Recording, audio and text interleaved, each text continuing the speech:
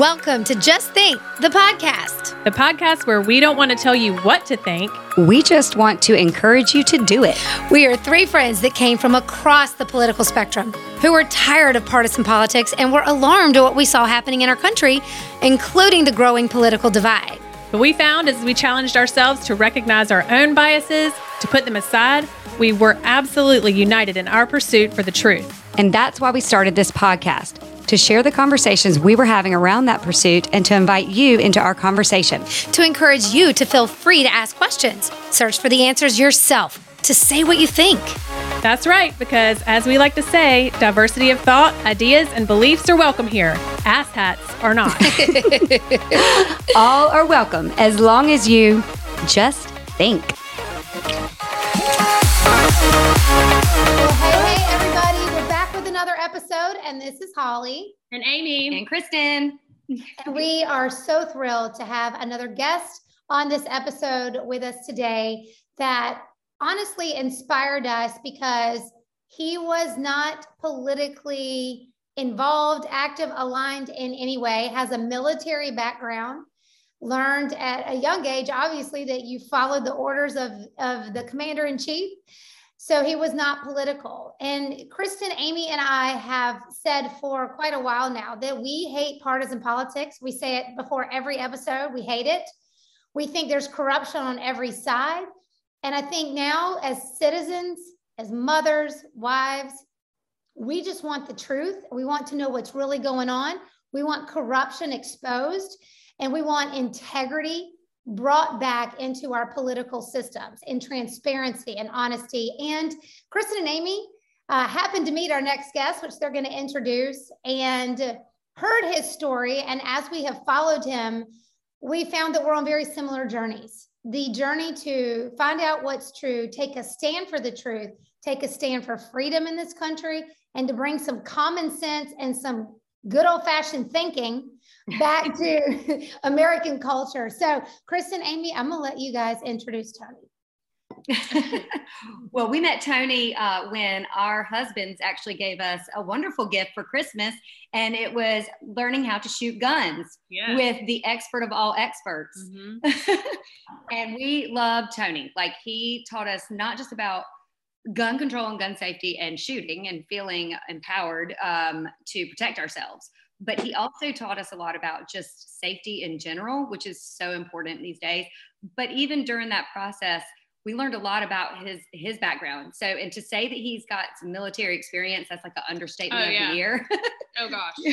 We heard some stories. It's good stuff. And we really want to hear more. So without further ado, I think Tony is going to be able to explain so much more, but I love that he's gone from not being political to now even running for House. So Tony, okay, Tony Cowden, that is your last name. I just said, here's Tony. We'll turn it over to you. So, Tony, tell us tell us a little more of your journey and background so people kind of know who you are. Yeah. Well, I was born and raised over in Pamlico County, so Eastern North Carolina kid. And, we're going to join the Army, see the world, and then go about as far as Fort Bragg, that sort of stuff. First, I joined the military. I was at NC State. I was not having a good time. I've joked that, I was not doing that well or whatever. And the reality is I was making about the same grades in college as I did in high school.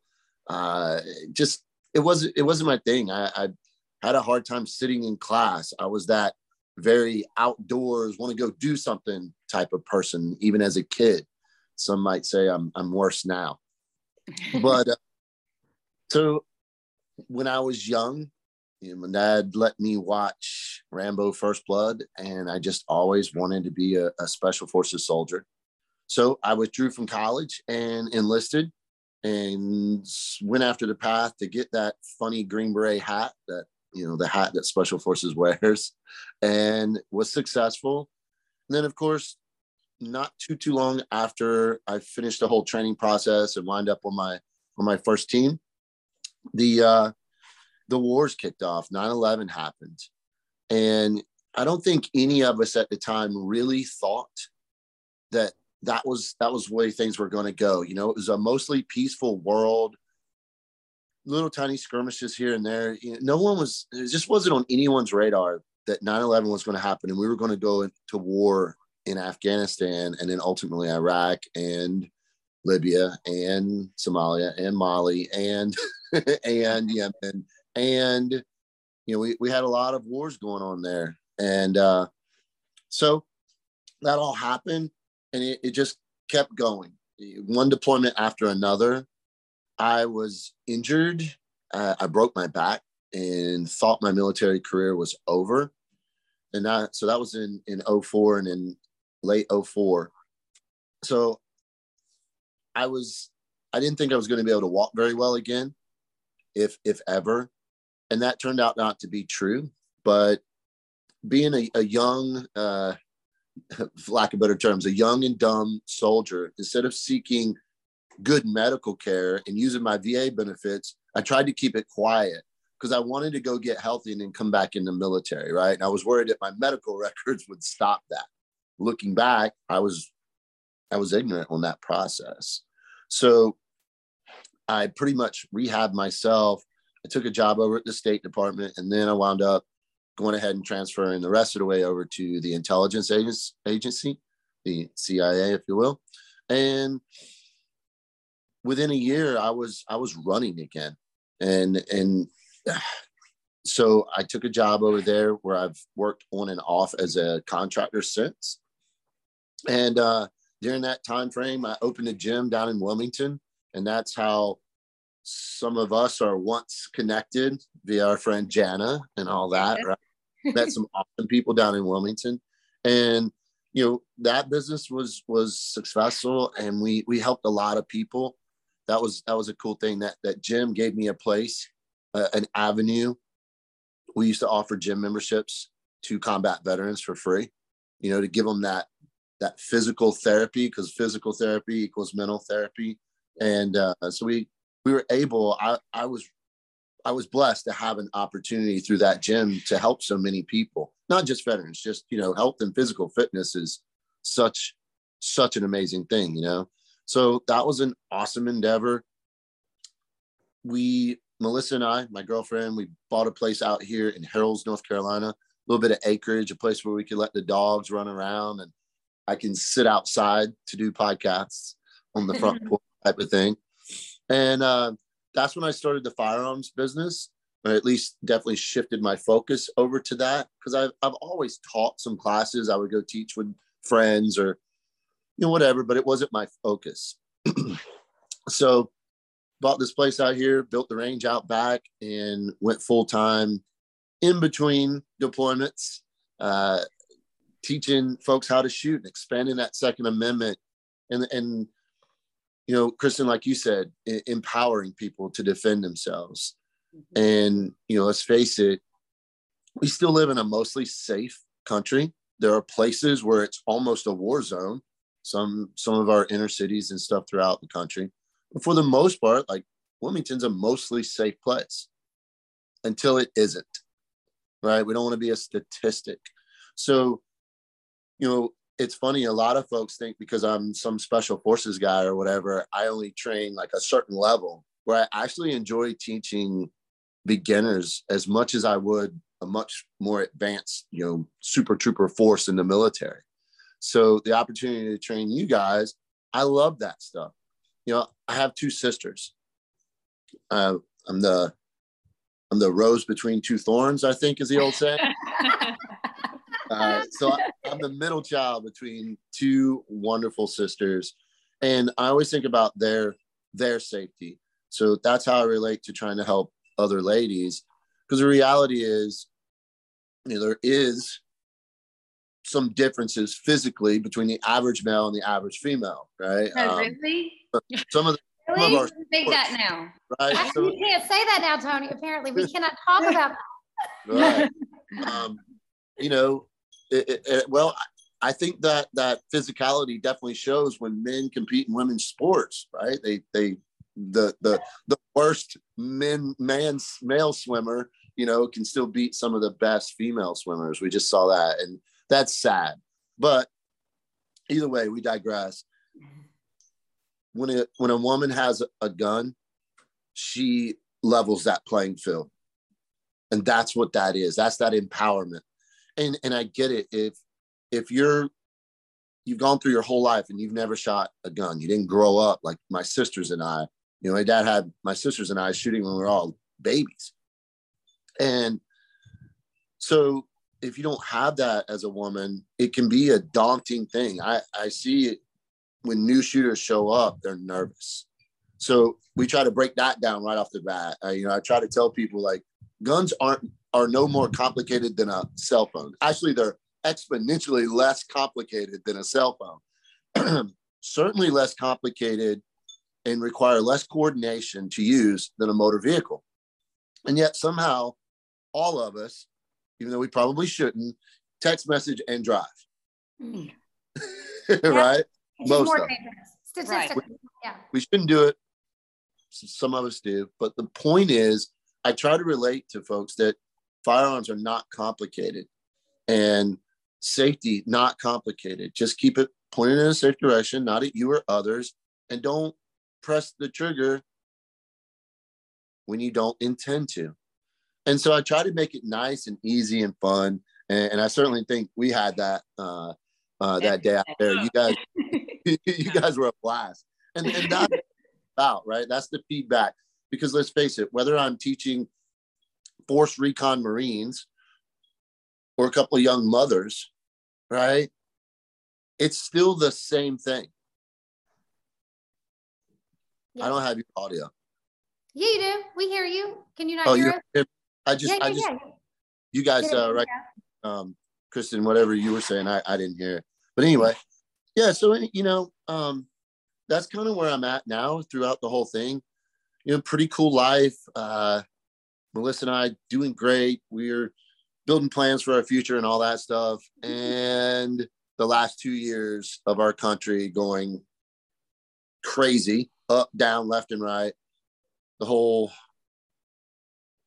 pandemic, if that's what we're even calling it anymore, watching the left just behave out of control, no checks, no balances. You got the right fussing about it, but not doing anything about it. Yes, not doing anything. Yes. Right.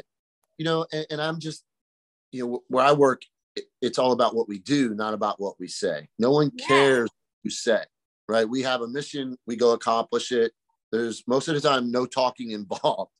So over the past couple of years of just watching the talking head politicians say what they think we want to hear, but do nothing. So that led to deciding that I would run for U.S. House of Representatives. And, when looking around and looking at whether it's a Democrat or Republican, and in my case, I am challenging a Republican incumbent, it's just all words. They don't do anything. They look out for corporations. They look out, for big pharma in this case, and it's just, we deserve better. Right. Yeah. And let's talk about why that is, Tony, because I feel like perhaps a lot of people don't know, why are the politicians, I mean, I know the answer, but I want to hear your answer. Why are they looking out for big business and for pharma? Where's the incentive for them to do that? You want to help people understand that? Yeah. And, before all this, before making this decision and before learning so much that I have, and every day I keep uncovering more things that just frankly piss me off. Yeah. And, the reality is, and I'm no conspiracy theorist, the reality is you can go on any politician's campaign finance, FEC documents and see who's giving them money. Yep. In this case, the incumbent I'm challenging, Greg Murphy, he's beholden to Big Pharma, Vidant, the hospital group. They bought his practice and now they contribute to his campaign. It's just like, one thing. Interesting. And don't get me wrong, I almost feel like you could have some corporate interests, right? Because corporations are part of America. Yeah. My problem is when all they care about is the corporate interests and not the local interests, I feel like a good politician could manage both, right? In theory, yeah. You look out for industry in our region, industry in your district, but also the individual. And for some reason, that's just not what's happening. And whether it's Democrat or Republican, most politicians simply care about money. And it goes all the way down to the local level, to your county commissioners, your sheriffs, right? Like sheriffs care about their representatives because their representatives give them grant money. Yep. Right? County commissioners care about their NC representatives because they get state money. So it's all money related, and it's going to be. It's always going to be. But the abuse comes when the representative that has the money or the grants available, they can use their influence to either provide them or deny them.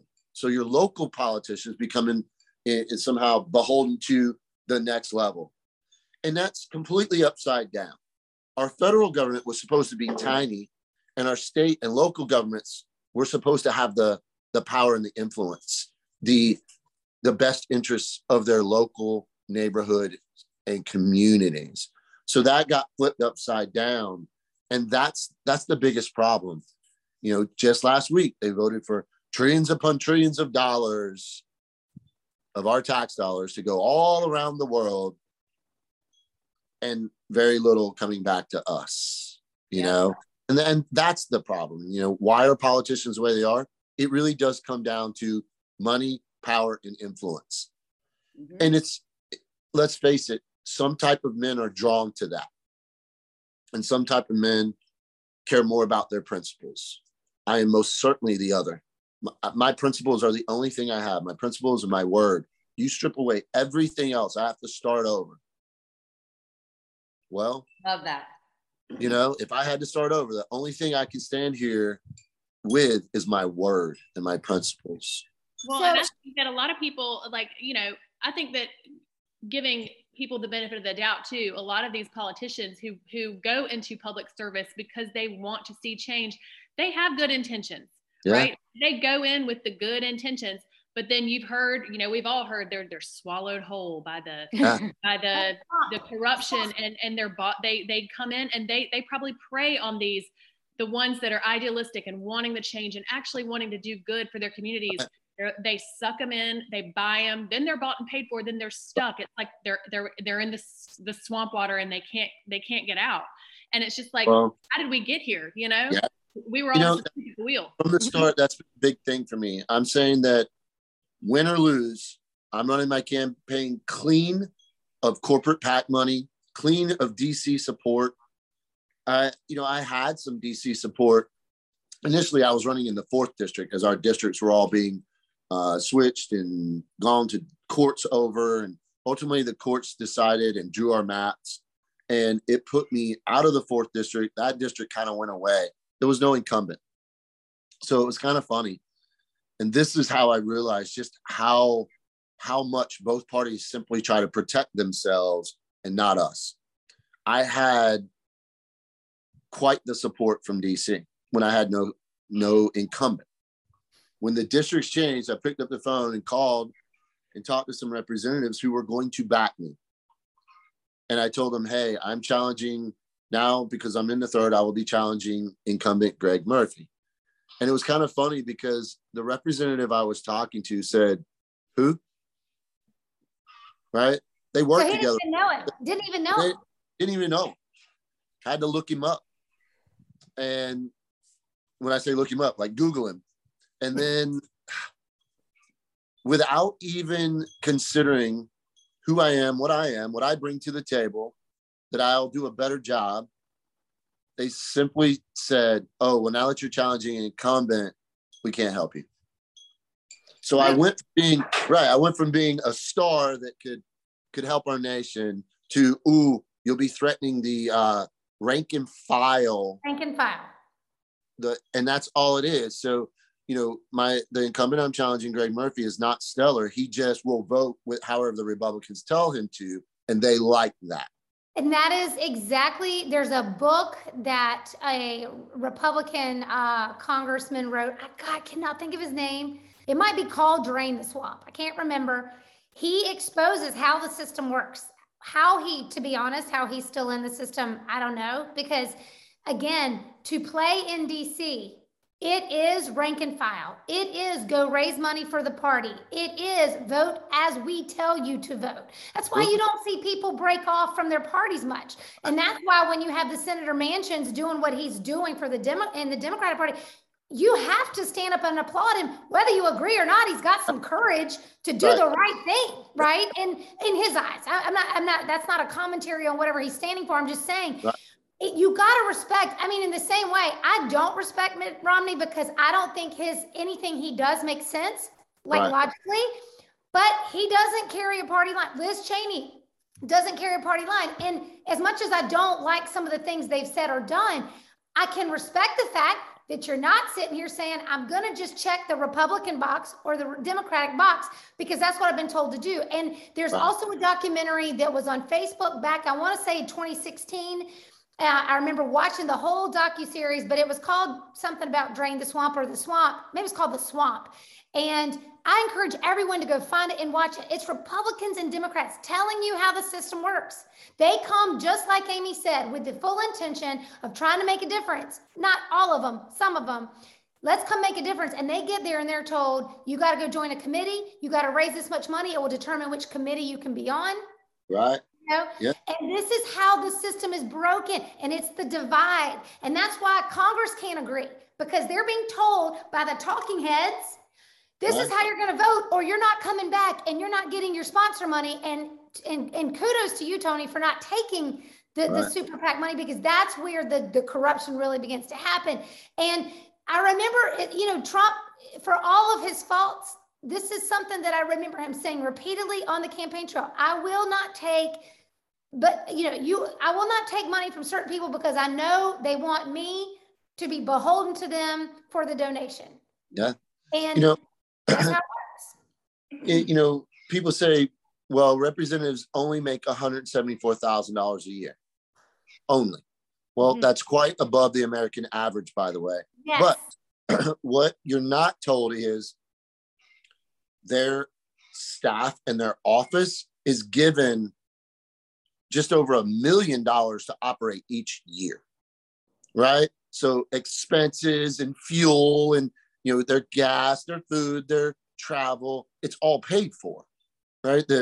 So that's why, whether they're insider trading or not, because a lot of them have clearly been doing that, right? Even that $174,000 that they make, they can use it to buy a beach house, because they're not using it for anything else. Yep. It's just how it works. And it's horrible. I would have no problems doing the job for half of what their salary is, right? It's supposed to be, our founding fathers saw the representatives as a part-time job, as a limited job that they wouldn't do forever. So now here we are, people are begging, Americans are begging for term limits. Yes. Mm-hmm. Yep. Democrats and Republicans alike agree on one thing: term limits. Why haven't we gotten them? If there are representatives and 90% of the American public, both sides, want term limits, you would think it would go down like that. Of course not, because if they enacted term limits, over half of our representatives would lose their job the second they signed it into law. They're gone. Right? That's right. There needs to be another way to get term limits that doesn't require Congress. Congress should not be allowed to vote on things that benefit Congress. Right? 21% increase for their offices, 21% increase in appropriated money, our tax dollars, for their staff. So it was going around last week that they voted themselves a 21%. Yeah. Can you explain that? Yeah. That's not true. Their salaries are still $174,000 each. But what they did do was increase their office budgets by 21%. Their Capitol Hill $1 million? Wait, is that the $1 million you were just saying? So they just got a 21% increase on that? Right. Oh. So $1,000 a year, they can. The funny thing is there are staffers that actually, so this is part of the corruption, that so many of the staff stay in the office. So a new person is elected, the staff stays on file. So there are actually staffers out there. Their salary cap's $190 some thousand. There are staffers on Capitol Hill that make more than the representatives, and they hold some serious power as well. So we don't need to just enact term limits for the representative. Their whole staff needs to go, right? And that's going to, some of these things I'm saying is getting me negative feedback from Capitol Hill. The establishment is very much trying to protect itself. You mean the truth? You mean the truth is making them mad? Right. Yes.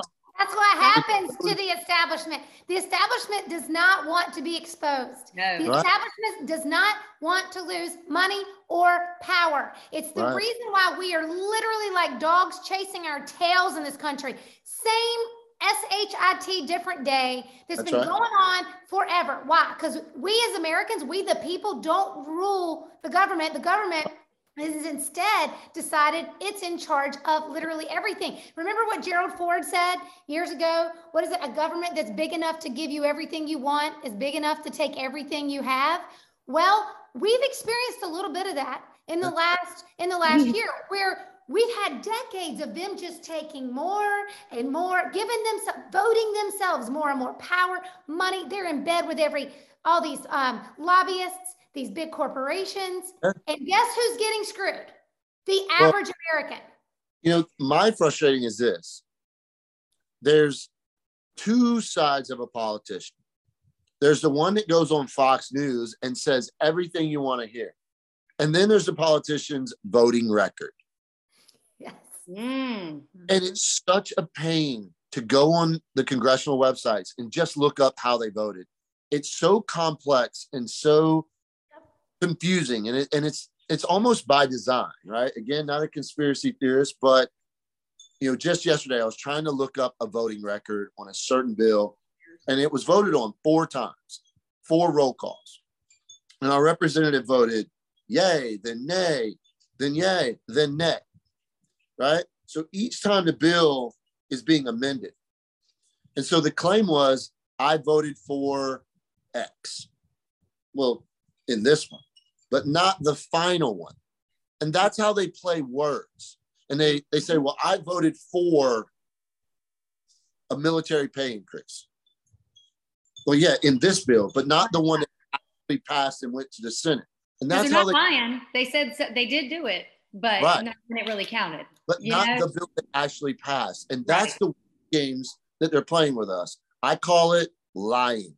Yeah. You know what I mean? It's called lying. It would be no different than if you ask your child, did you brush your teeth? And they say, yes. Last week. Last night, but not this morning. Right. You know what I'm saying? They're lying because they know the question, right? They're just giving you a filler answer, hoping you won't actually look into it, right? Like you won't actually check the toothbrush that it's wet, or that they left the mess in the sink that they always do. Their evidence. Well, our politicians' voting records, it's the evidence. It's all we need to look at. We don't need to listen to a word they say, right? None of it matters because we can predict how someone's going to vote per how they've just voted. Yep. Well, it's just like what Dr. Cole said, truth plus transparency equals trust. And this is exactly why I have never liked politics. We've never liked politicians political. because I always know they're lying. I always know that politician on any news station or anywhere that is saying something, it's just words coming out of their mouth. And I've always been my mom always taught us, just like you said, actions speak louder than words. I don't think I've ever seen somebody actually do what they say they were going to do, you know? And like I said, it's easy to watch Fox or CNN or whatever and get the snippet or the splurt or go to our politician's Facebook page and there's this little snippet, a headline, and we take that as enough. It's not enough. If you really want to know, you look at their voting record. And like I said, it can be difficult to look up because if you Google your representative and their voting record, chances are their website will pop up. And it's fancy. It's the congressional website. It looks legit. Like, they can't lie on that, right?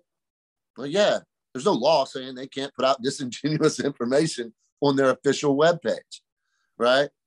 So what you have to do is take it to the next level and actually go to the roll call votes on the congressional webpage. And it's not just a congressional webpage. There are plenty of other web pages that are simpler to follow, and they break it down. And like I said, lately, one of the biggest things is, what I'm dealing with the incumbent is his claims to support the military. And, says he voted for this and says he voted for that. But when he voted to not fund the appropriations bill, he voted to shut down all kinds of veterans and active duty programs that were allocated, some of them specifically for North Carolina by other representatives in North Carolina. Let's face it, Eastern North Carolina is an agriculture and military and fishing, right? Those are the three largest industries in Eastern North Carolina. We have a huge military population. So you would think, at least I know, if when I am a representative, I would care about two major committees, the Armed Services and the Agriculture committees. Well, our sitting representative promised these things, and then as soon as he gets to Capitol Hill, ditches the Veterans Affairs Committee and goes to the Ways and Means Committee. What is the Ways and Means Committee? It's a committee that oversees taxation, revenues, expenditures. It's a very powerful committee, but it does nothing for Eastern North Carolina. So why would a representative of Eastern North Carolina be so ambitious to go after the Ways and Means Committee? Well, that's also where Big Pharma has their claws, right? Ways and Means always protect the Big Pharma. So it's so frustrating to be challenging a politician, a career politician, and see their lies and their dishonesty and try to balance, putting that information out. Because I personally don't want to be involved in negative campaign stuff, right? Already started happening, right? Because it's politics. Well, the reality is, I'm a gamble. I'm an unknown, right? But I have a history of doing what I've always said. And I'm just trying to tell people, go look at the voting records of whether or not you're in this district and I'm the candidate. Look at the voting records of your representatives. Look at the voting records of your county commissioners. They're right there, plain as day. Now, you got to be careful there too, right? Because they'll say, I voted for the Save the Whales Act. I voted for End Violence Against Women Act. I voted for Saving the Turtles, the baby turtles. And that sounds awesome. They named these bills, right? A good one, a really good one, the Patriot Act. There's zero patriotic about the Patriot Act and the expansion for intelligence communities and the FISA courts. Zero. It is the most anti-patriot thing. And since 9/11, our representatives, to include the one I'm challenging, has voted to expand and reauthorize the Patriot Act, spying on American citizens. And here's the thing. The Patriot Act, not once through any of those surveillances, has thwarted a terrorist attack. Not a single time.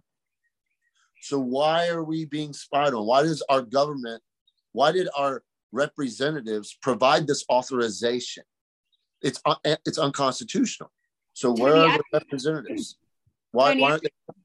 I'm sorry to interrupt, but I'm thinking as you're telling us all this, because even I still am not all into politics and all of these acts and everything. And now I will go deep dive on COVID stuff. Everybody knows that. But a lot of people, they don't have time to go look at some of this stuff. And you take it for what you hear. Or what did Brett say on one of the pharmacists that we interviewed? He said he was a lot of times a superficial skimmer. And that's what a lot of people are. And Right. I think one of the things that you could do, which you are, is actually putting, hey, the Patriot Act, do y'all know what that is?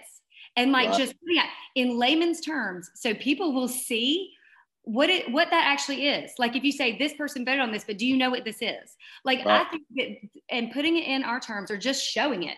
So Right. they're not, I'm not saying you have to do that, but like if you, Well, when you find these things out, because I know you're learning a lot going through all of this, yeah. but I think that, to me personally, that would be so helpful. Well, I think Right. we're all waking up to the fact that there could be a bill called like the Save the Turtles Act, for Right. example, that is 30,000 pages.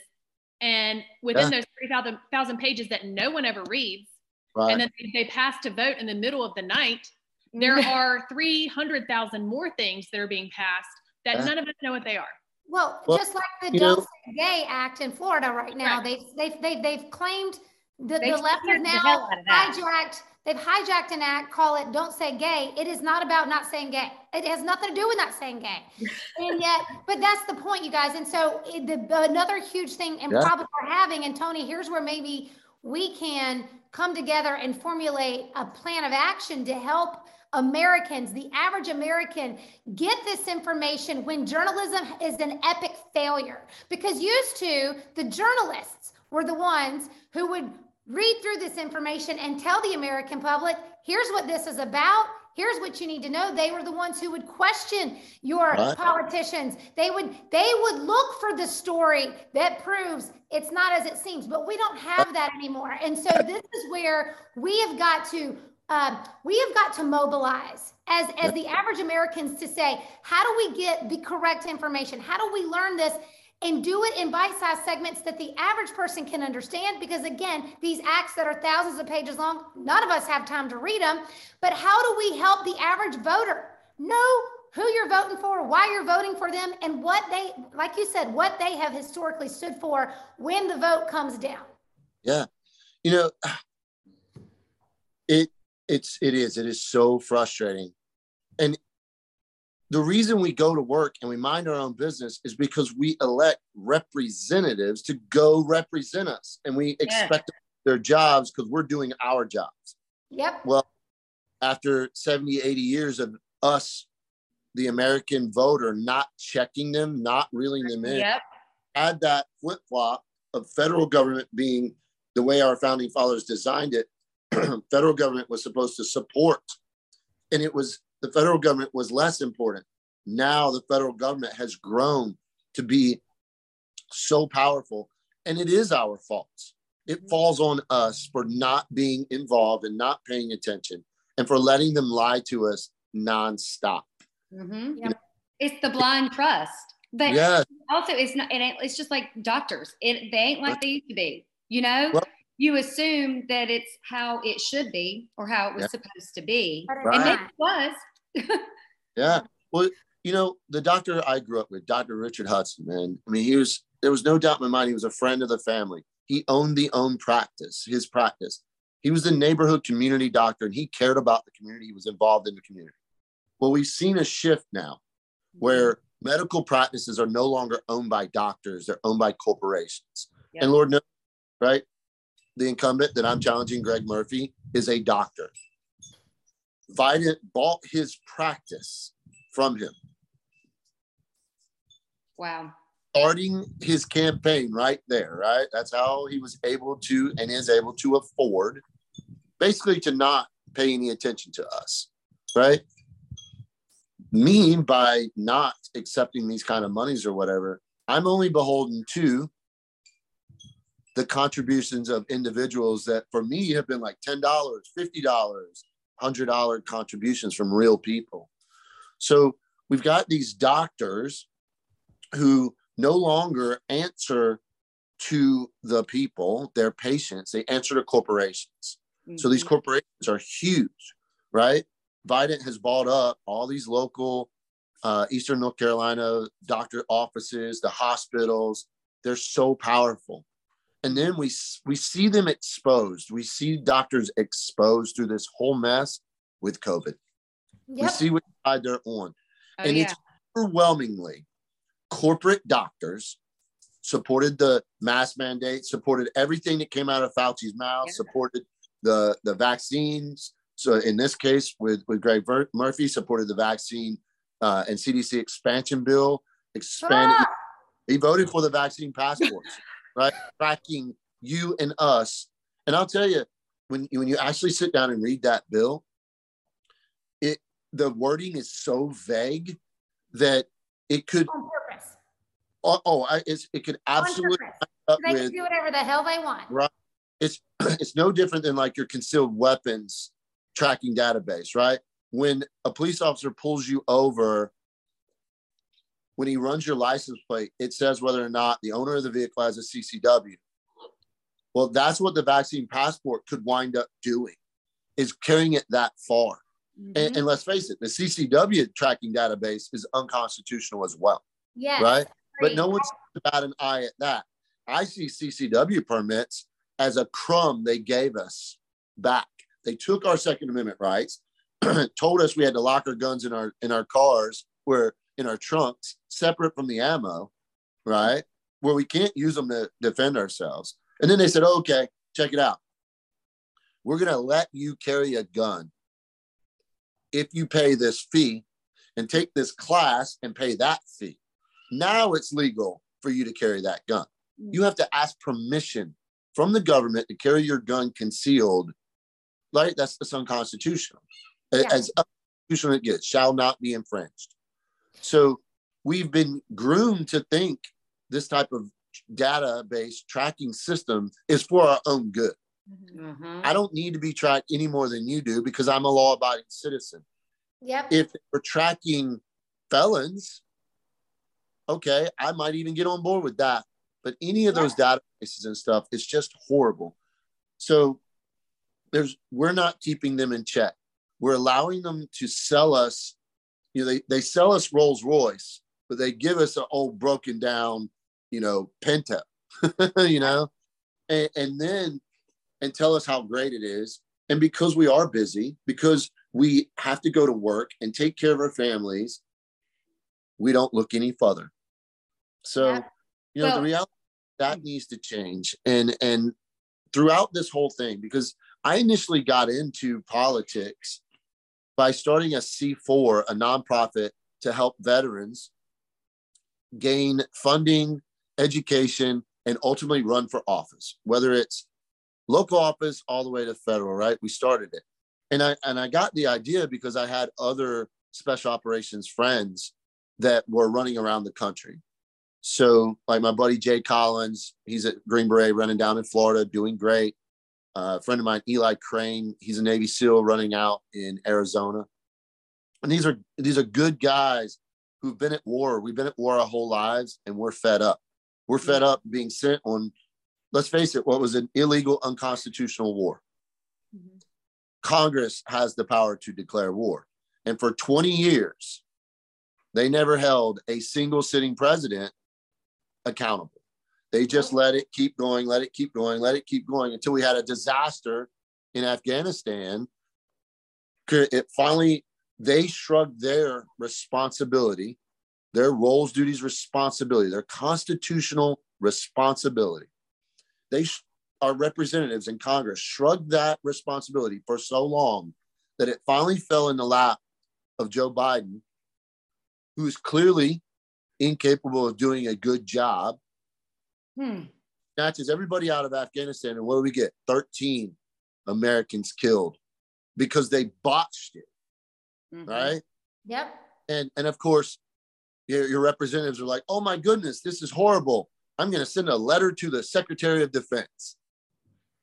Good job. Okay, thanks. You know what the Secretary of Defense did with your letter, Representative? Wiped his butt with it, probably. You think the Secretary of Defense cares what the House? No, because the House right now is a paper dragon. They stomp their feet, they rattle things and make noise, but they don't do anything except for look out for themselves. And it's pathetic. It like we started off with, it just wasn't political. And then once I started the C4, a nonprofit, It's called American Oath Initiative. It's still happening. When I decided to run, I handed it off to a good friend of mine, a couple of good friends of mine. They're leading it.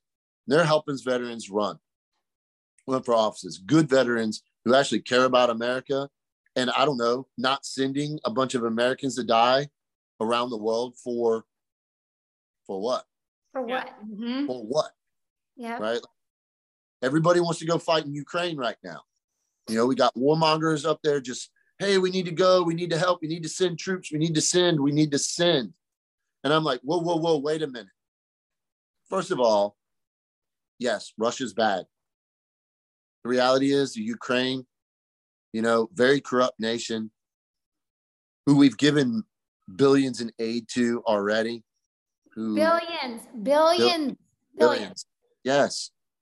So we made a promise to help them. And it sucks that Joe Biden, you know, the Russians were massing troops. They started that mobilization of troops last March. As soon as Joe Biden took office, they started massing troops. So had we had a strong president, they'd have had that stopped at the beginning. But it didn't happen, right? I'm a realist. Here we are because that administration was too worried about making sure our children wear masks. Mm-hmm. And we had enough tests just to tell you you're sick. Yeah. When you didn't feel like it. Made in China, and those masks made in China shipped here. That was the priority. Mm-hmm. While Russian mass soldiers on the border of a country we swore to help protect, right? That's the reality of the situation. So fast forward to here right now. Now we are obliged to help the Ukraine, but sending troops because we've got representatives on both sides, especially Republicans now, warmongers, who stand zero chance of ever going overseas and actually experiencing combat, right? That's the hypocritical part. And that's happened for all of time. Politicians send soldiers to go die, but in this case, for what? Right. So that's the frustrating part for me is that you got all this talking.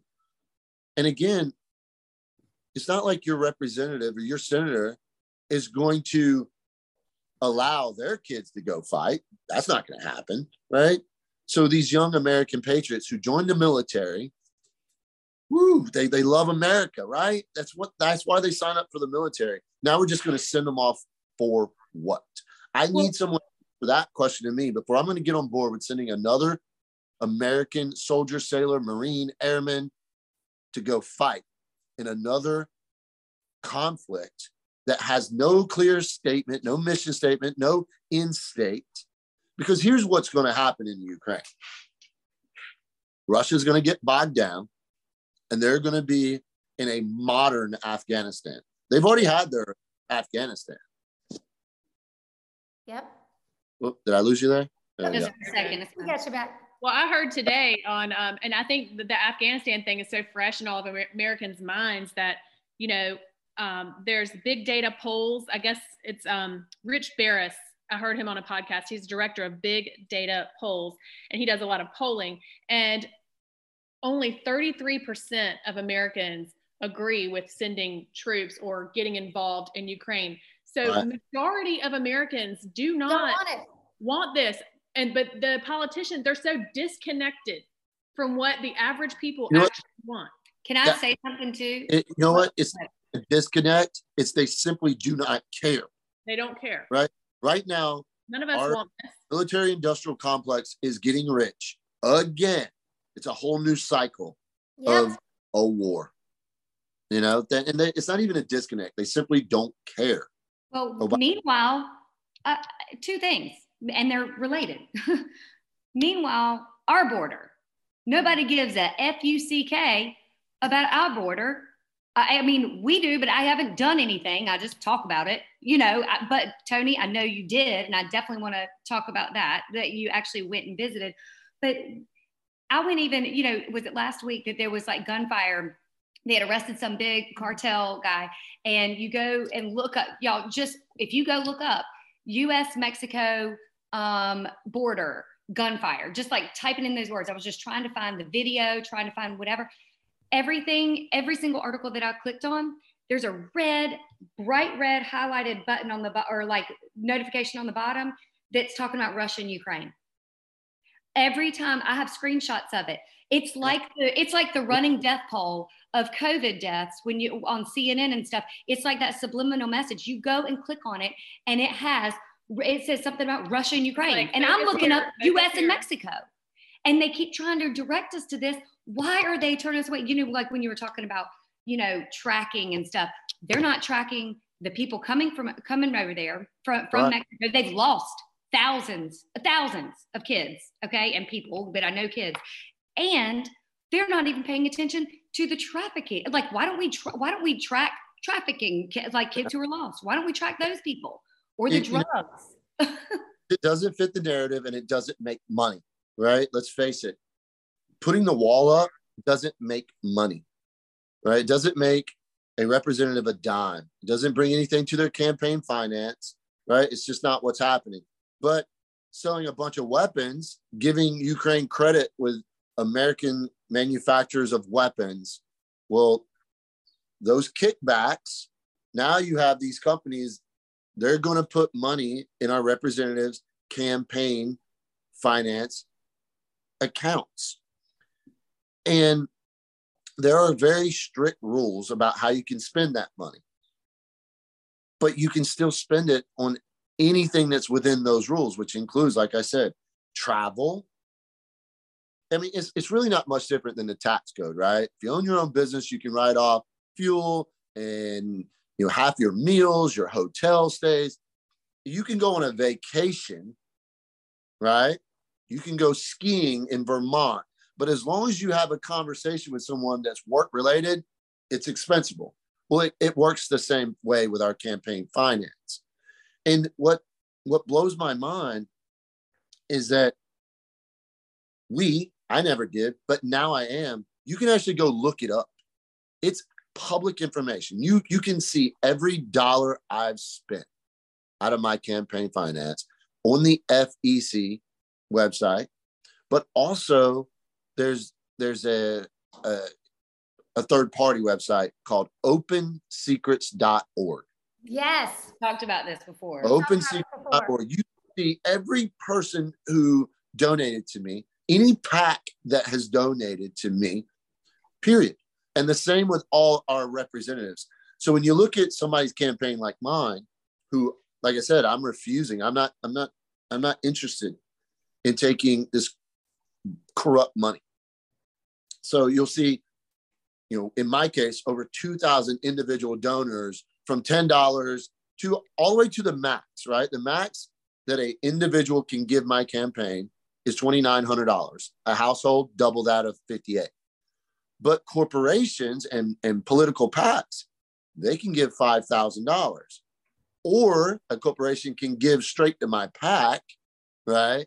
Unlimited amounts. Yeah. So now that PAC can support you in your travels and in your expenses and all this kind of stuff as well. You know, so. And go look at, like, I want to interject this because when we talk about media and journalism, here's the tie. When you go to opensecrets.org, go look at where Facebook donated in the 2020 election. Go look at where Google donated in the 2020 election. Look who they own. It ain't on the right. It ain't. Listen, and I'm not saying they did donate to some. 98% of Facebook's donations were to, like, Joe Biden's campaign. Okay. Yeah. So again, it's when you can piece together and connect where the money's going. If you follow, we have said it since probably our first episode, follow the money trail. You will find where the power is. Where you know where the power is, that's where the corruption happens. That's right. Every time. Well, and you're clearly, our social media is very left. And, you know, I say it all the time that I'm not mad at the left anymore, right? They've told us what they wanted. They told us what they're going to do. They even told us how they're going to do it. And we just kind of nod our heads and go, okay. I'm pissed off at Republicans and conservatives, so-called conservatives, right? Because there's a reason why there is a saying. Conservatives haven't conserved a damn thing, right? They don't conserve anything. They compromise constantly, giving away our rights and freedoms at every. So I tell folks, you want to know where the real corruption's at? Look at your Republicans who have laid down for the Democrats. And then when you look at their campaign finance, like you said, you start connecting the dots. That's where those liberal groups have actually funded Republicans as well. And they're just as bought and paid for. Rhino. Rhino right. is Republican in name only. I personally like to just call them frauds. Let's call them what they are, right? They don't even deserve an acronym. They're just frauds. And it's disgusting. But, you talked about, you mentioned the border. When our representatives went to the border, and some of them did, it was a dog and pony show. The Border Patrol was there. They showed them exactly what they wanted to be seen. What the Border Patrol was told, you can show them this and that. So they took some pictures. They had their security details with them, because it's so dangerous down there. And so it was a dog and pony show, a photo opportunity, a political opportunity, nothing more. Well, I have a good friend of mine who's a Border Patrol agent, and he gave me the unofficial piece. Knowing that he would lose his job just for talking to me, we met away from the border. He was clearly not in uniform and not driving an official vehicle. And he sat down with myself, Lieutenant Colonel Stuart Scheller, who's become a good friend of mine and a supporter, a real endorser of my campaign. So if you don't know who Lieutenant Colonel Scheller is, Scheller's the lieutenant colonel who spoke up against our command, against our commander-in-chief for the withdrawal in Afghanistan. 17-year stellar career, right? No blemishes. By all marks, the perfect, or the poster boy for Marine Corps officer, infantry officer, right? With great deployments, he speaks up. They threw him in the brig. Mm-hmm. They threw him in general population. They threw a colonel in the brig. So when he asked Representative Greg Murphy for help, Greg Murphy told him to pack it. You did that, right? Our representative won't lift a finger for our military when they need them, right? He just doesn't care.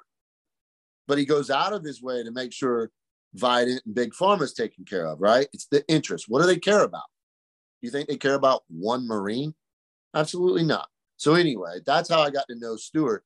So Stuart, myself, and a Ranger buddy of mine, a former Ranger, we got in a rental car and just went on our own little tour of the border.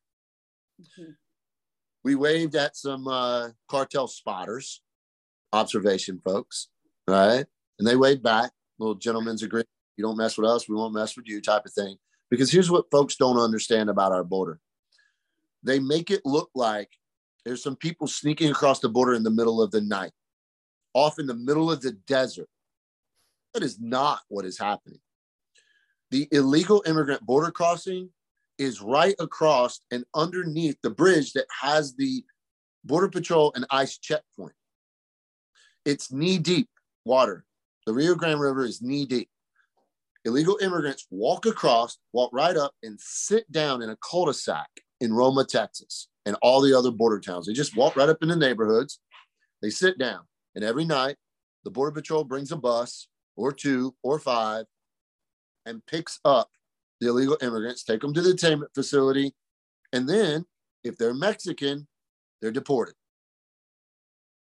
If they're not Mexican, they get put on airplanes and buses and shipped all into the United States. And that's been happening for about a year and 2 months now. It started happening the moment. Why do we only deport Mexicans? Yeah, that was my question. That was my question. Well, so there's some contention between us and Mexico. And that's kind of this administration's payback to Mexico, right? Like, nope, you can't come. So do they need a vaccine card? No vaccine card. Do they bring a vaccine card? Do they have swabs there? No, Are they testing them? They have to test to come in. Okay. Like I did when I came back from Mexico. And you had to pay? And I had to pay for it. What they have to cross our border is a wristband provided by the cartel. Like going to a bar. Yeah, provided by the cartel, right? Right. So when we open the border, the cartel actually closed it on the other side. We created an industry, a revenue stream for the cartels. Because used to be, it was coyotes and all that. The cartels didn't really care that much about the human trafficking side. They cared about drugs, right? So when we opened the borders, the cartels shut it down over on the Mexico side, the Mike side, right? So on the Mike side, the cartels took warehouses and filled them full of pads and cots. So now they have a hotel for illegal immigrants. It costs $900 to $1,100 per person to walk across the border. Now the cartel isn't actually facilitating it. That's just their fee, right? They're not coyotes. They're not doing the transport part. You have to pay that just across and get your armband. So they get their armband, they come across, they change their shoes and their pants because they're wet, and they discard all that right there on the border on our side, and it's just litter both ways up and down the shoreline of the Rio Grande River at all these border towns.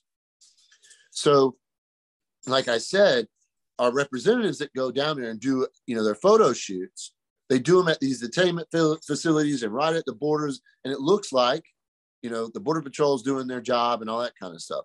The Border Patrol has been stood down. They don't apprehend.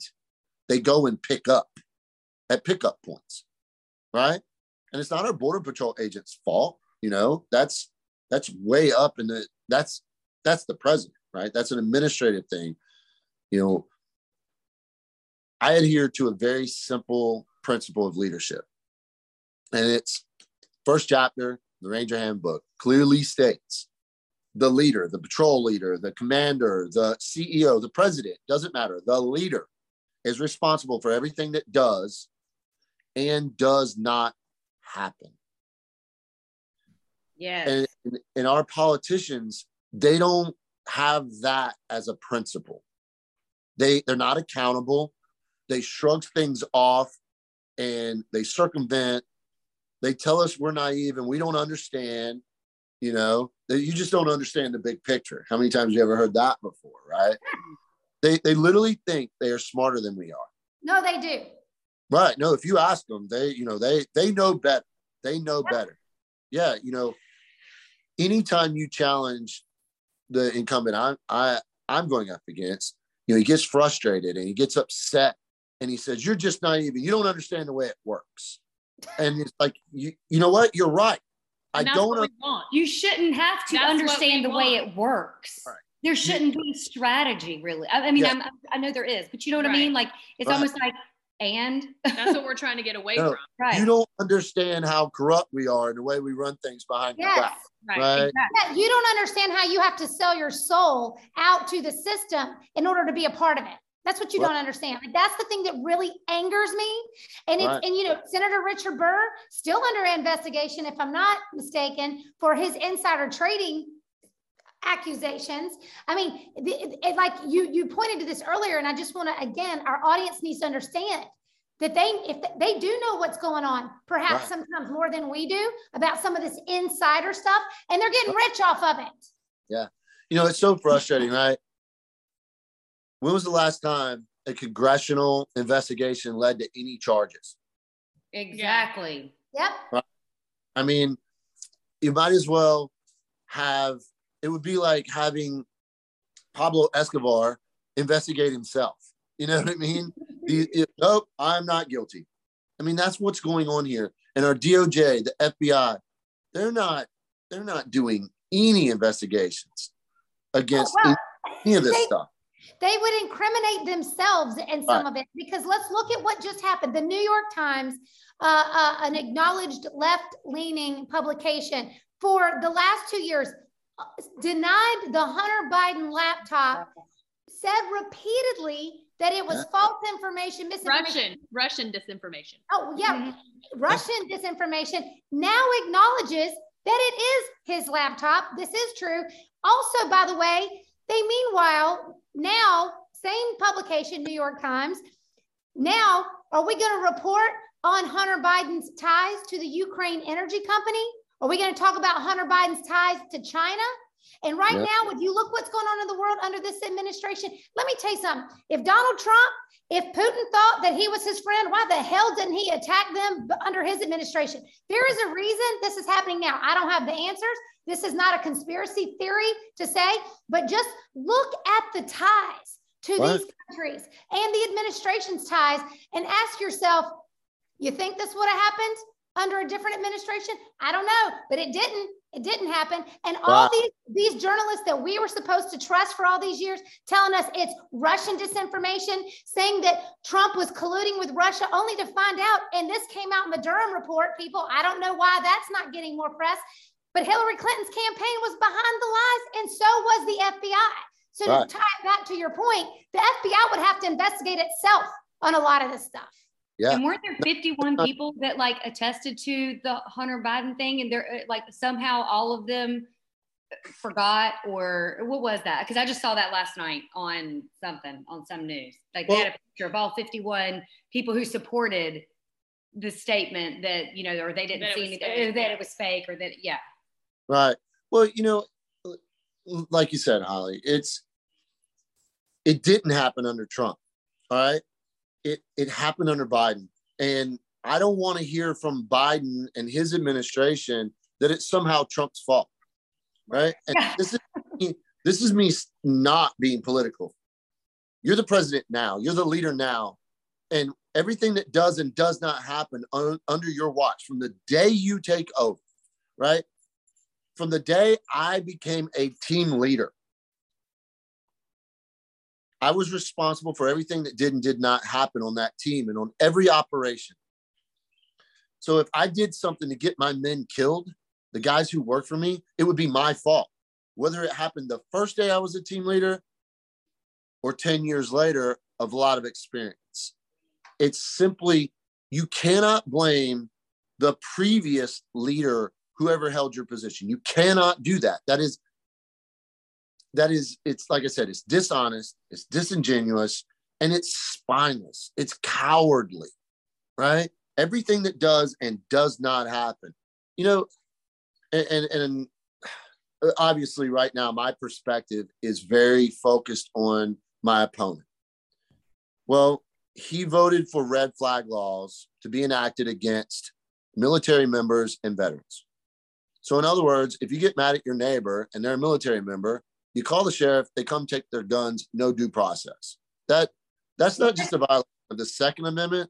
That's a violation of the 4th, 5th, 14th, right? That's just using the Constitution. Wait, just because you're in the military, if you're afraid of your neighbor who has been in the military, then the government can just take their weapons, like without a trial, without an arrest? Without a magistrate, right? Because let's face it, when a police officer arrests you, the police officer does not put you in jail. The magistrate, a judge does, right? So it skips that. It's just like domestic type cases, right? We all have seen where a spouse, male or female, have lied to police officers to get their partner arrested. Well, now red flag laws expand that type of challenge to guns and neighbors, right? Not spouses, literally your neighbor. You call the police or the sheriff and say, hey, I think my neighbor is potentially going to harm someone or themselves, right? Then that's all it takes for the sheriff or a deputy or a police officer to go to the magistrate, swear out a warrant themselves with no due process, and go without a warrant, seize your firearms, your property, right? So my opponent, Greg Murphy, voted for that in the NDAA, the National Defense Authorization Act, which is a thousands upon thousand page bill every year that is only a tiny bit defense authorization. It's the biggest annual scam on Capitol Hill. And that's how they get all these other pork barrel products in there. And you know, one of the biggest things we could do, and I would definitely, it's huge on my list when I am elected, to limit the size of bills. Bills shouldn't be 2,200 pages long. No. So here's my point, right? They should be 10, 20 pages, something you could sit down and read in one sitting. All right. And you wouldn't need a lawyer to interpret it for you. That's how bills need to be written. We need legislation to change that. Now, so my opponent, he voted for it. And in a public statement, blamed a staffer for not telling him it was in the bill. No, man, you voted to violate our Second Amendment rights. What? That's what you voted for. And now you want to blame a staffer? You know what I mean? Could you imagine blaming, you forget an appointment with a client and your kid, your child did something to distract you, right? Spilled a cup of coffee and it threw you off. You disregarded your calendar. So are you going to blame your kid? Well, yeah. But a representative shouldn't. No, I'm just kidding. I get what you're saying. It does and does not happen. So it's this kind of stuff. People ask me, oh, you're running against Greg Murphy. No, I'm running against an establishment. I'm running for the people of Eastern North Carolina. Yes. And it just so really are. And it's like, how are we going to this? Like when I hear you talk, it's just like, it's such a David and Goliath situation. Like, I just feel like it's such an insurmountable beast that we're up against. Yeah. And we need more people like you to challenge it because, and I guess, I wish there was like an answer, like how we could. What can we do? And I want to know, what can we do? What's like a call to action for us, for our listeners, for anybody? Like, and I get it, because one thing I hate is like, you don't want the smearing of others. Like, I hate it when it gets all into that. But you also have to call to truth, like what's actually happening, right. What you see, what people don't know. And I'm not in any way, shape, or form trying to attack anyone's character. No, you're not. You're just bringing the truth to light. Voting record and their behaviors while a sitting representative. Yeah. And that's fair game, right? Yes, because they are accountable to us. They're supposed to be accountable to the people that they represent. We talked about this before we even started recording. There needs to be greater accountability in the country overall. There's does not seem to be any anymore. Even people who are found guilty of lying, deceit, there's seems to be no recourse anymore. No.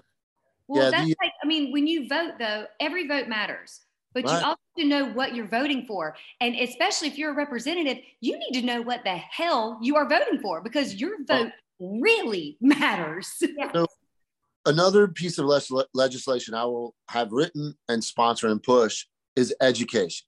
All right.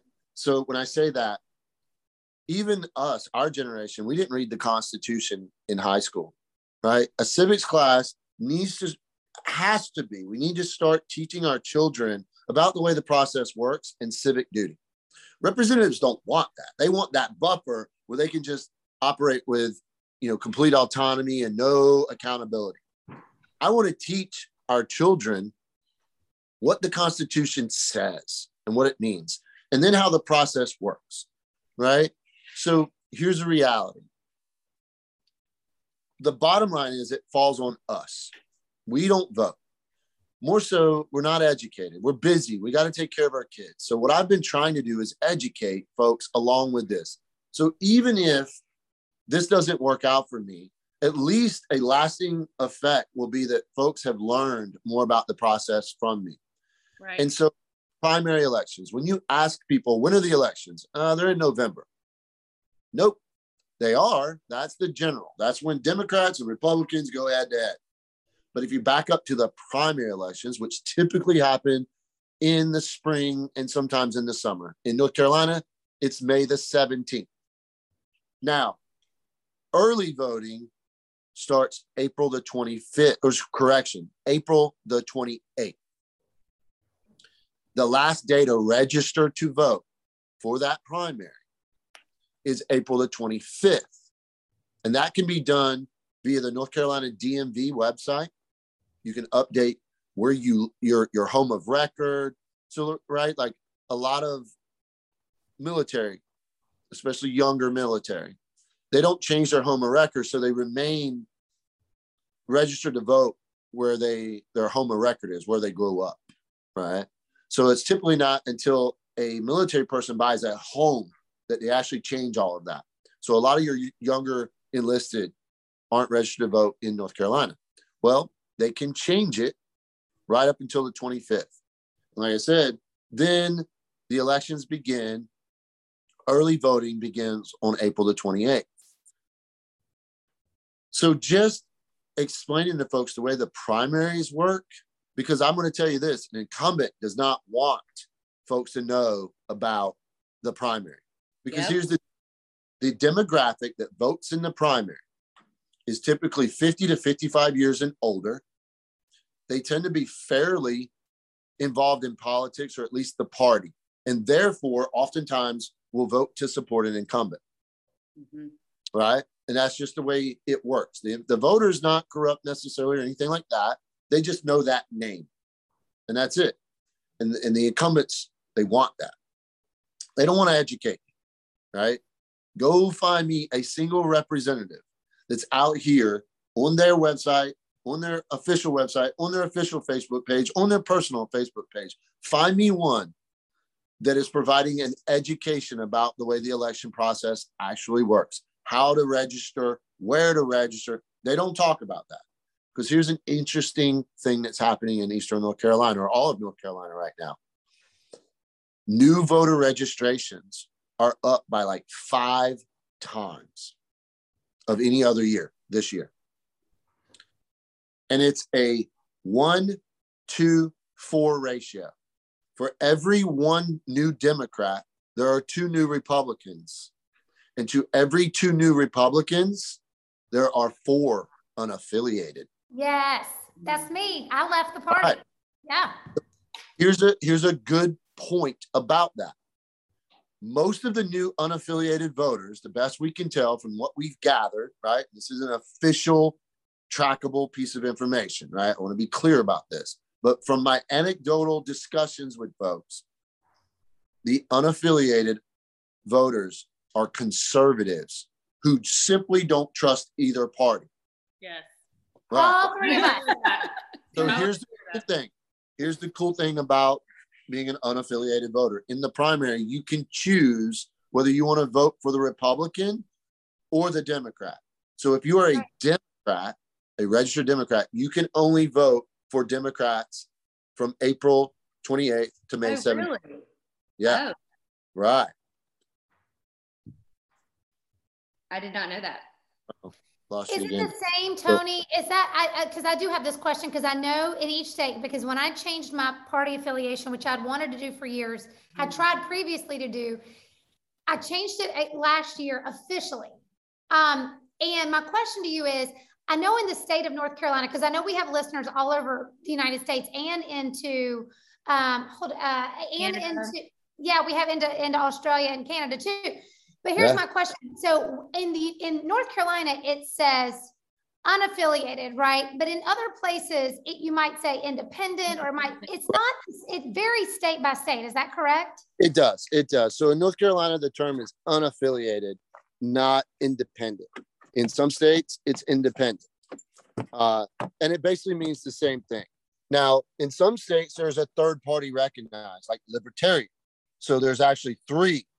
And then there'll be the 4th, unaffiliated or independent. So those are all things that, yes, we need to educate folks on, right? So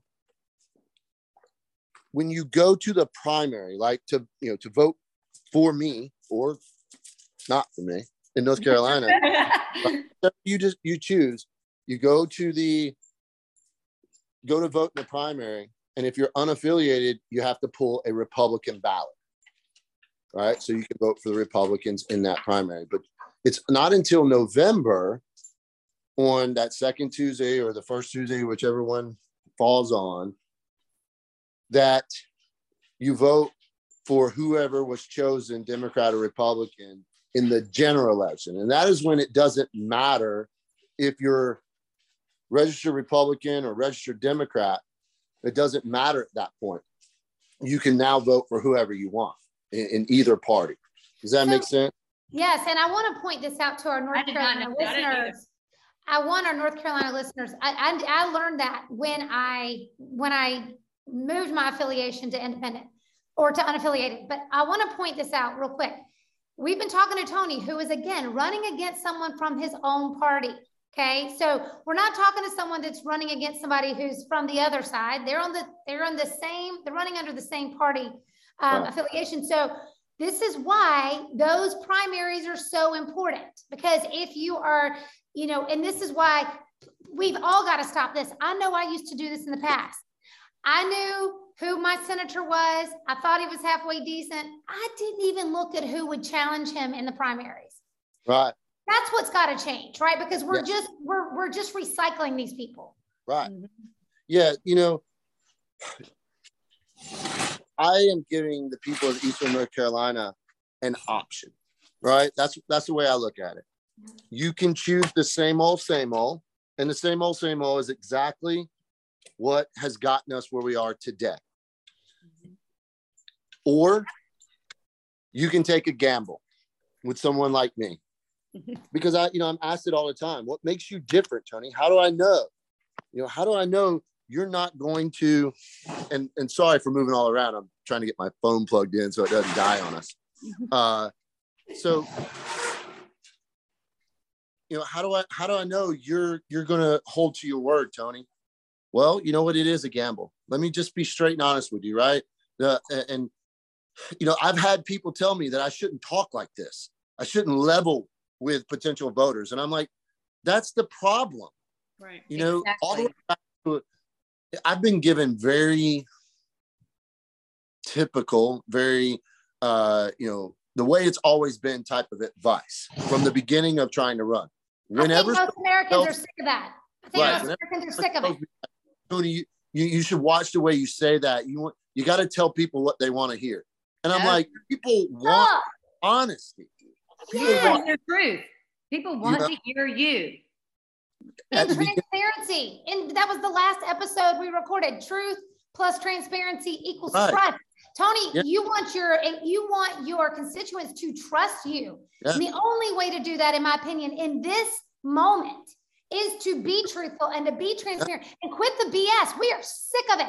I want to say to every political advisor, y'all need to shut up, because you're exactly a part of the problem. Well, I am a gamble because I don't have a voting record for you to look at as a representative. Right. And for me to just tell someone who doesn't know me to trust my word, they don't know. Right. I can tell them, hey, go talk to this person or that person. And here's a cool thing about folks in Eastern North Carolina. They can hop in their car and within anywhere in this district, be in Pamlico County, where I was born and raised. And you can throw a stick and hit someone that has known me since I was a kid, or even from the day I was born. And they will tell you all about me, all about my family, how I was raised, and even about when I was, a misbehaved teen. Even when I was a misbehaved teen, I was a hard worker. I was on time, right?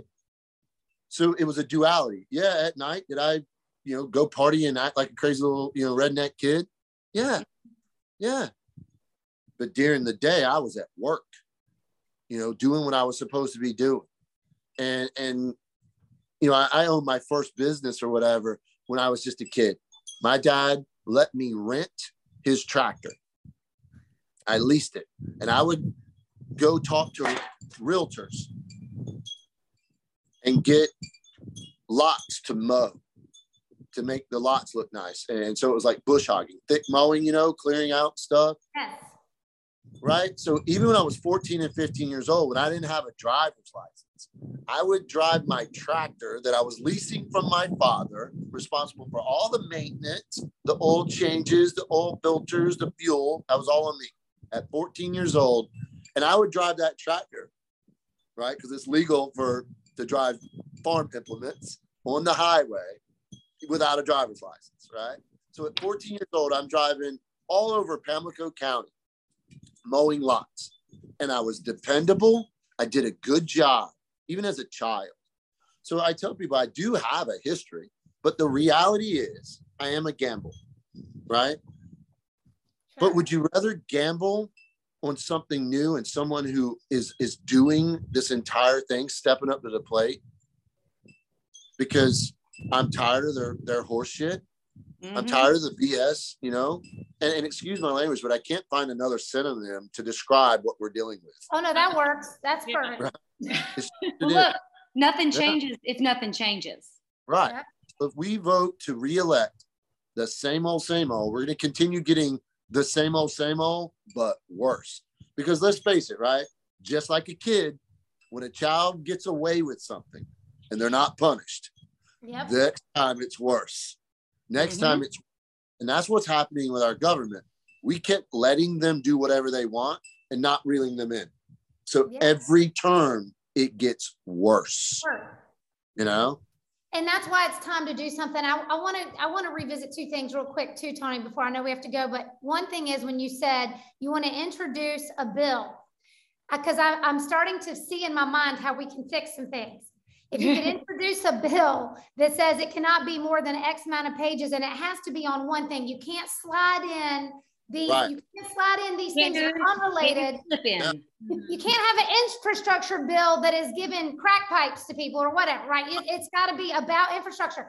If we could keep bills to one thing, to whatever that topic is, and then we had a website that made it easy to go say, here's what Tony voted for. Oh, by the way, here's what Tony campaigned on.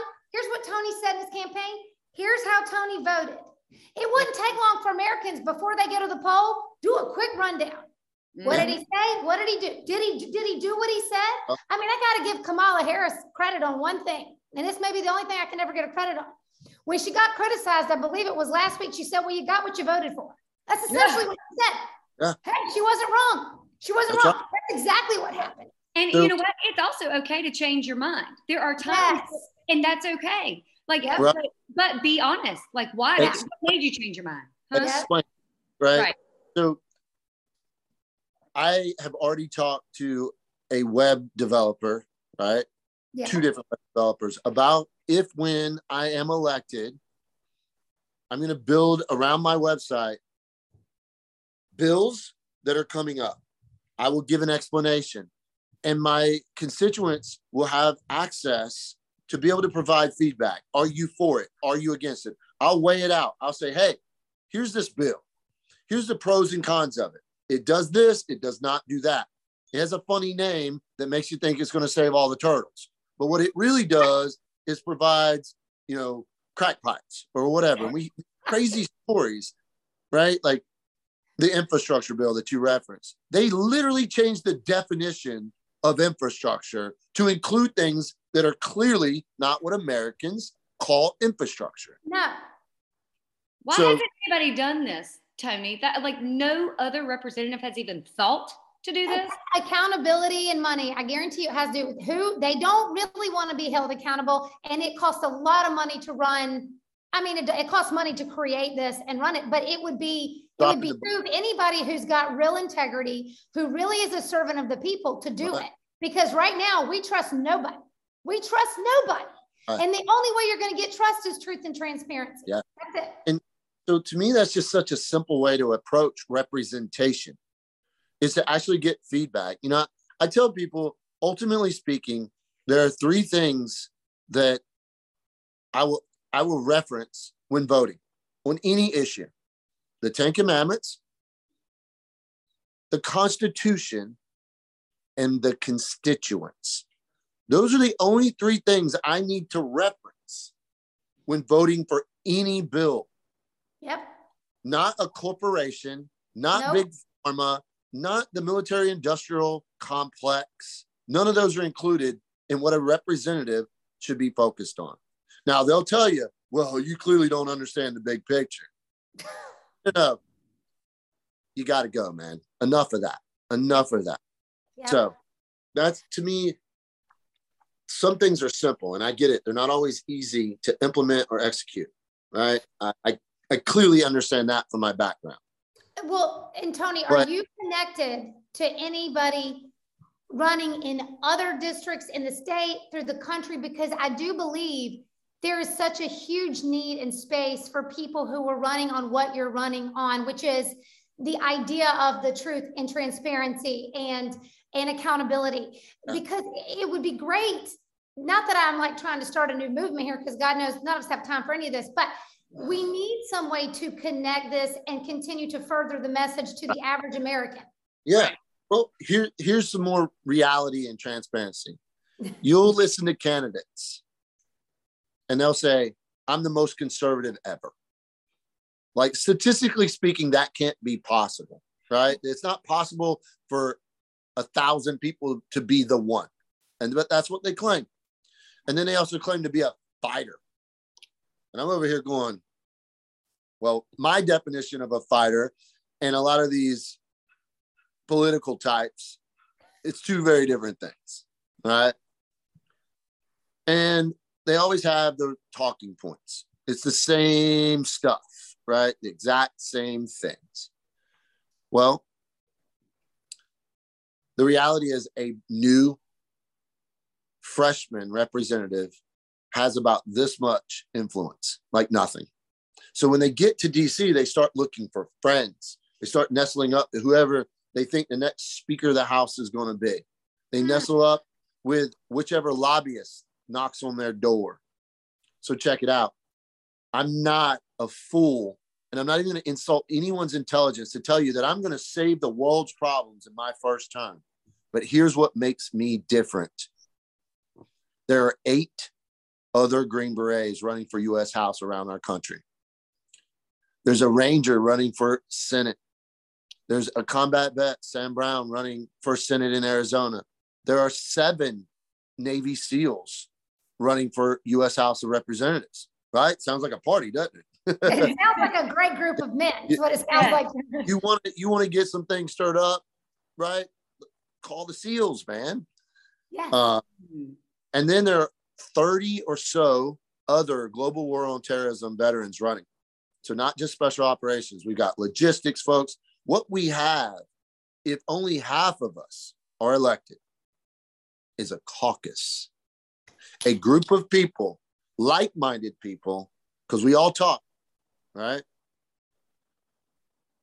Who want to stop this Congress from continually doing what it's been doing, sending us to unjust and illegal wars, right? Again, for what? We're the type of people who have been exposed to this war, and we're willing to go fight, right? Clearly. I have over 30 trips overseas to combat, right? I'm willing to go fight for America. If my commander-in-chief says we need to go do this, I'm going to roger up. But we've been abused.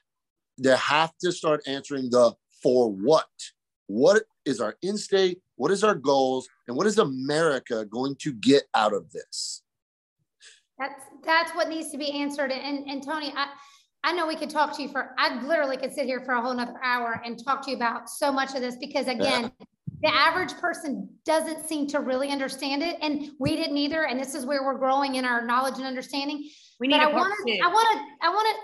we probably need to do a whole nother episode on this, but I want to close with this because I think you just led to it. And it was exactly what I've been wanting to ask you.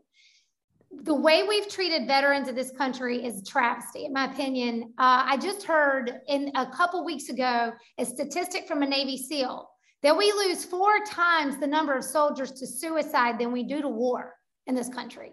Yeah. If you've ever been to a VA hospital, you know there's some issues. I love that, Tony, so much of what you've done from the gym to the American Oath Initiative is to give back to these veterans, empower them to continue their lives. But we know that the Veteran Affairs Committee that you mentioned earlier is like the lowest PAC or the lowest committee right now in Congress. Americans, we need to wake up. Guess what the largest is? The largest is the pharmaceutical, where the pharmaceutical people are entangled. Like the Ways and Means Committee. The Ways and Means, the smallest being the Veterans Affairs. But it is such a shame that we have allowed it to get to this point. So Tony, when it comes to veterans, what do you think we need to do to change this? Well, like so many federal agencies and programs, they need to be eliminated. And I know that might sound extreme, right? But we need the VA as much as we need the ATF. They could both go away. We need to put simply, it's just this simple. A military person should have a simple insurance card where they can leave their post and go to any doctor they choose. Yes. That's it. That's It's more competitive. It's going to get them better care. Ask any military member, they're like, oh my God, I needed shoulder surgery, but I was scared to get operated on the, by a military doctor because they don't care about us. So I just didn't have the surgery.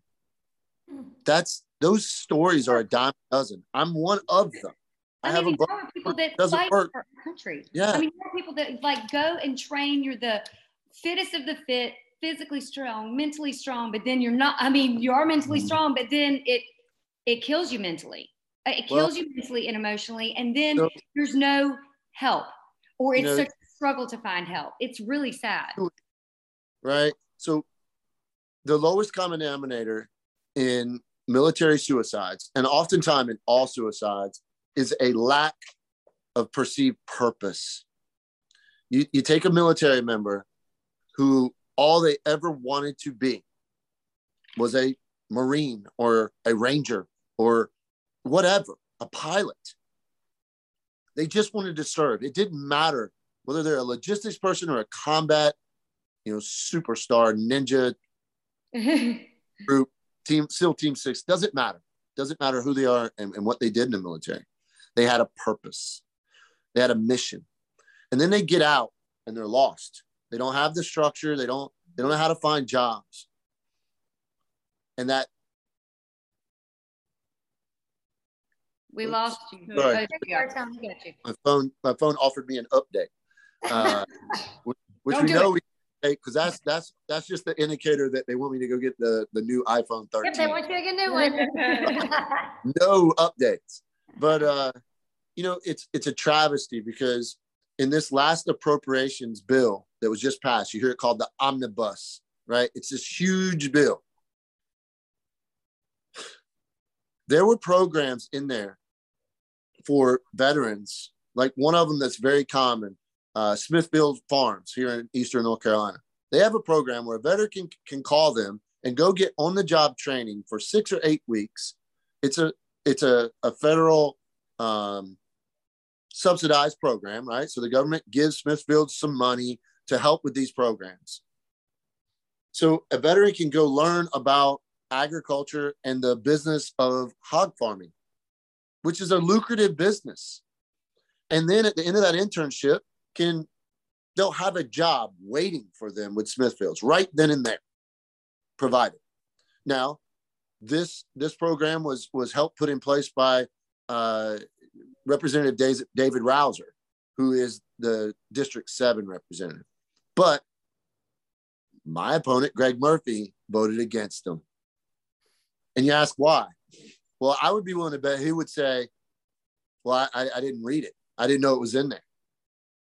But the reality is, he voted against it. And this is just honestly, that's not even fair to Greg Murphy for me to give an assumption that he would say that. I'm only basing that on prior knowledge that he's done it before. He blames someone else for his votes. The fact is, he voted nay to support these millions upon millions of dollars for veterans. Okay. So they don't have the support. Like I said, Greg was on the Veterans Affairs Committee for about this long and then left it, right? It's just the fact that they don't care about our veterans. They're expendable. They don't vote, right? A lot of times veterans just don't vote. They get paid nothing, so they make no money. They can't contribute to the campaign. So on the priorities list, veterans are way down here on politicians. Well, for me, veterans, they're my family. They're the people I care about. I've spent my entire career trying to protect and help veterans in all ways, shapes, or forms. Even well beyond all of this, if a veteran from across the country sent me a DM on Instagram and asked me for advice, I answered it. And if I couldn't give him a good answer, I went and found it or put him in contact with someone else. It's not that hard to represent and advocate for our most vulnerable, our most innocent, our most pure, real patriots. It's not difficult to advocate for them. It doesn't take much time. It just doesn't have money. To be honest, it just does. I mean, I think a lot of it, what it comes down to is money. And we use the term casualties of war, but it's almost like our veterans have become the casualties of war, and certainly the casualties of political games. Because just for example, if you get put on the Veterans Affairs Committee and then you get moved up to the Ways and Means Committee, this is what we're talking about. It's the politicians playing the game, and the people who get hurt in the end are the patriots. Yes, it's so frustrating. I was at a little event last night for Reconnaissance Marines. Is 0321 March 21. 0321 is their MOS, their identifier. And so I went over there, there's 70, 100 reconnaissance Marines and other Marines, some retired Special Forces guys. And they're just like, thank you so much for stepping up. I don't even look at it like that way, right? It's something that we just need to do. But I can see you starting a movement with the veterans, getting them to vote again. Yeah. I am that way. I'm already talking to very influential veterans, like your Instagram, social media influencers, if you want to call that, guys and gals who are military folks who now have 500,000 followers on Instagram. When I call them and talk to them, because they're my brothers, and I say, hey man, you need to start thinking about running in 2024, right? That's another parallel to what I'm doing, is I'm already starting to groom the next bunch to run in 2024. And to continue to promote get out the vote, but this time not getting out the vote to 18-year-olds who couldn't pull their heads out of their rear ends. I'm not saying they shouldn't vote too, they should, but back in the MTV days of my generation, the get out the vote was an attempt, it seemed, to get people like me to go vote when we don't even know what's happening in the world.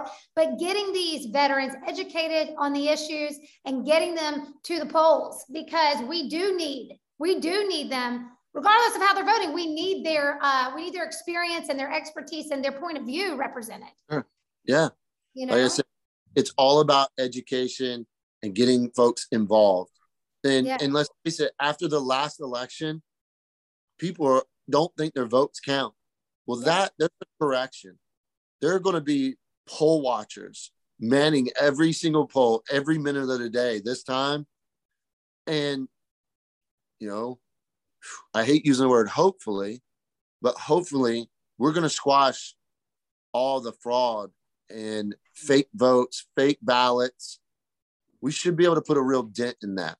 Yeah. And if I didn't think voting and electing, the whole process was still intact enough to work, you think I would waste my time, my energy, Melissa's time, her energy, and disrupt our really good life to go do this? Absolutely not.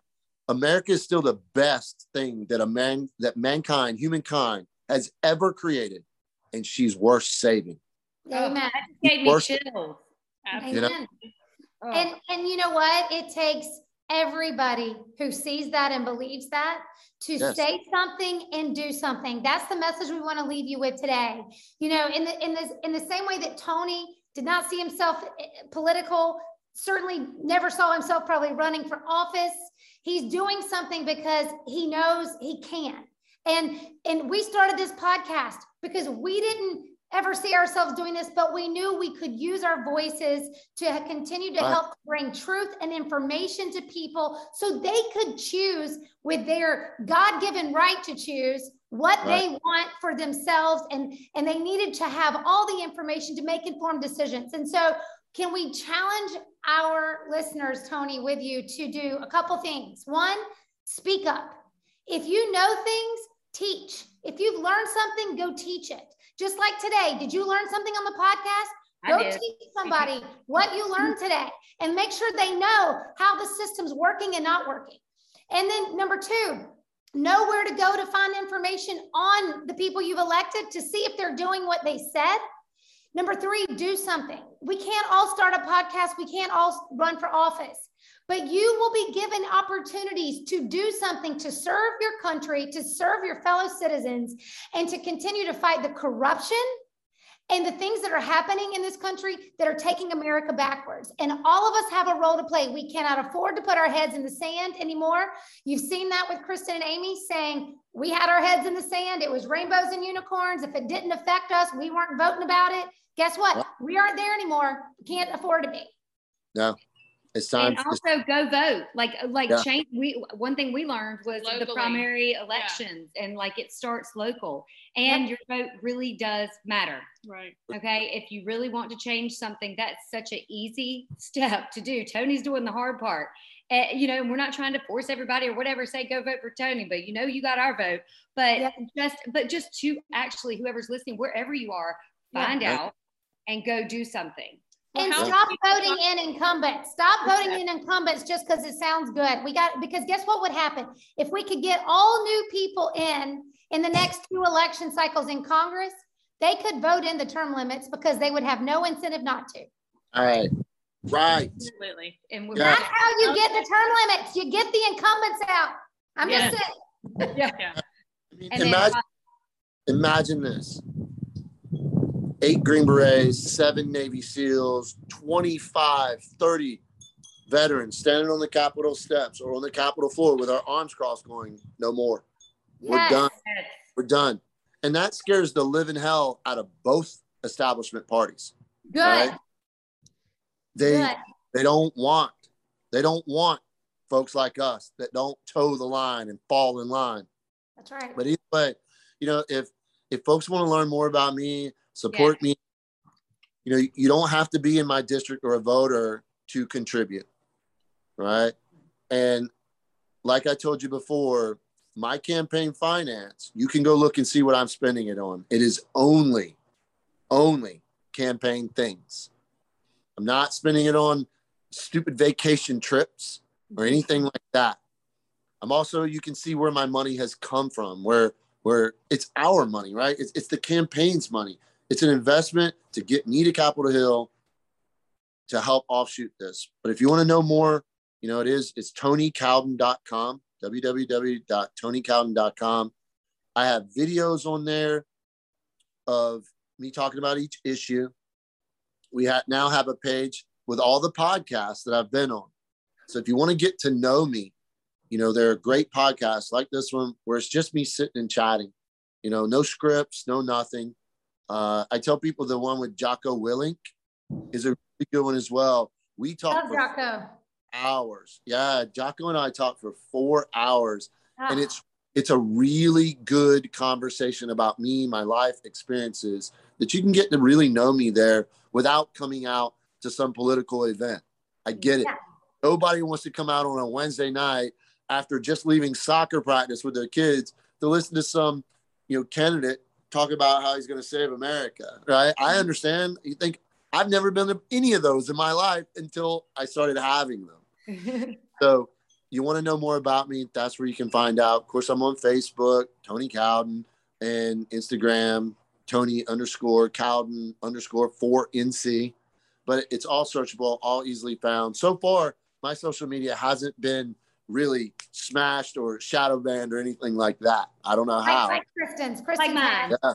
Well, I think what we're going to do is we're going to put these links together too on a resource page. So you can not only find Tony, we'd love to also link back to those other military members that are running as well. Since we mentioned them, we've talked about them. We don't know what they stand for, but we'll put them out there for you to find, because it's just like Tony said, we don't have to be in a district to try to help a candidate who will go to Congress who will affect us. They all affect us.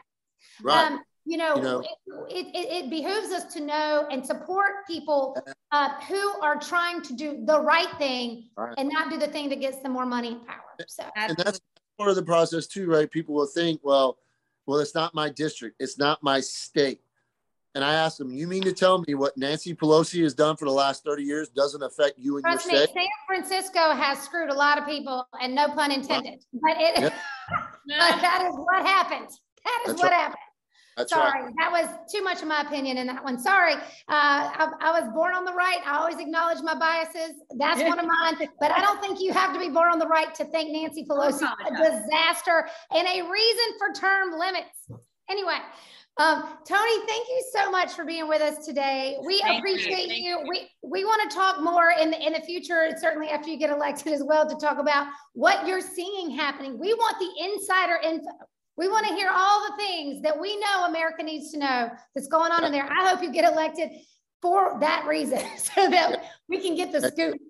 Yeah. Well, thank you guys so much for the conversation and having me on. I really appreciate it. Thank you. And thank you for the courage to step up and do this. Because I know that, I mean, we know you have courage, but this is a whole different kind. It is a whole right on. And I'll see you guys soon on the range. We got to get that next range session set up. Coming. We're ready. We're ready. I already told Nick. I'm going to come join her too. Yes, Thanks, Tony. We appreciate you. Thank you. Okay. All right. Bye.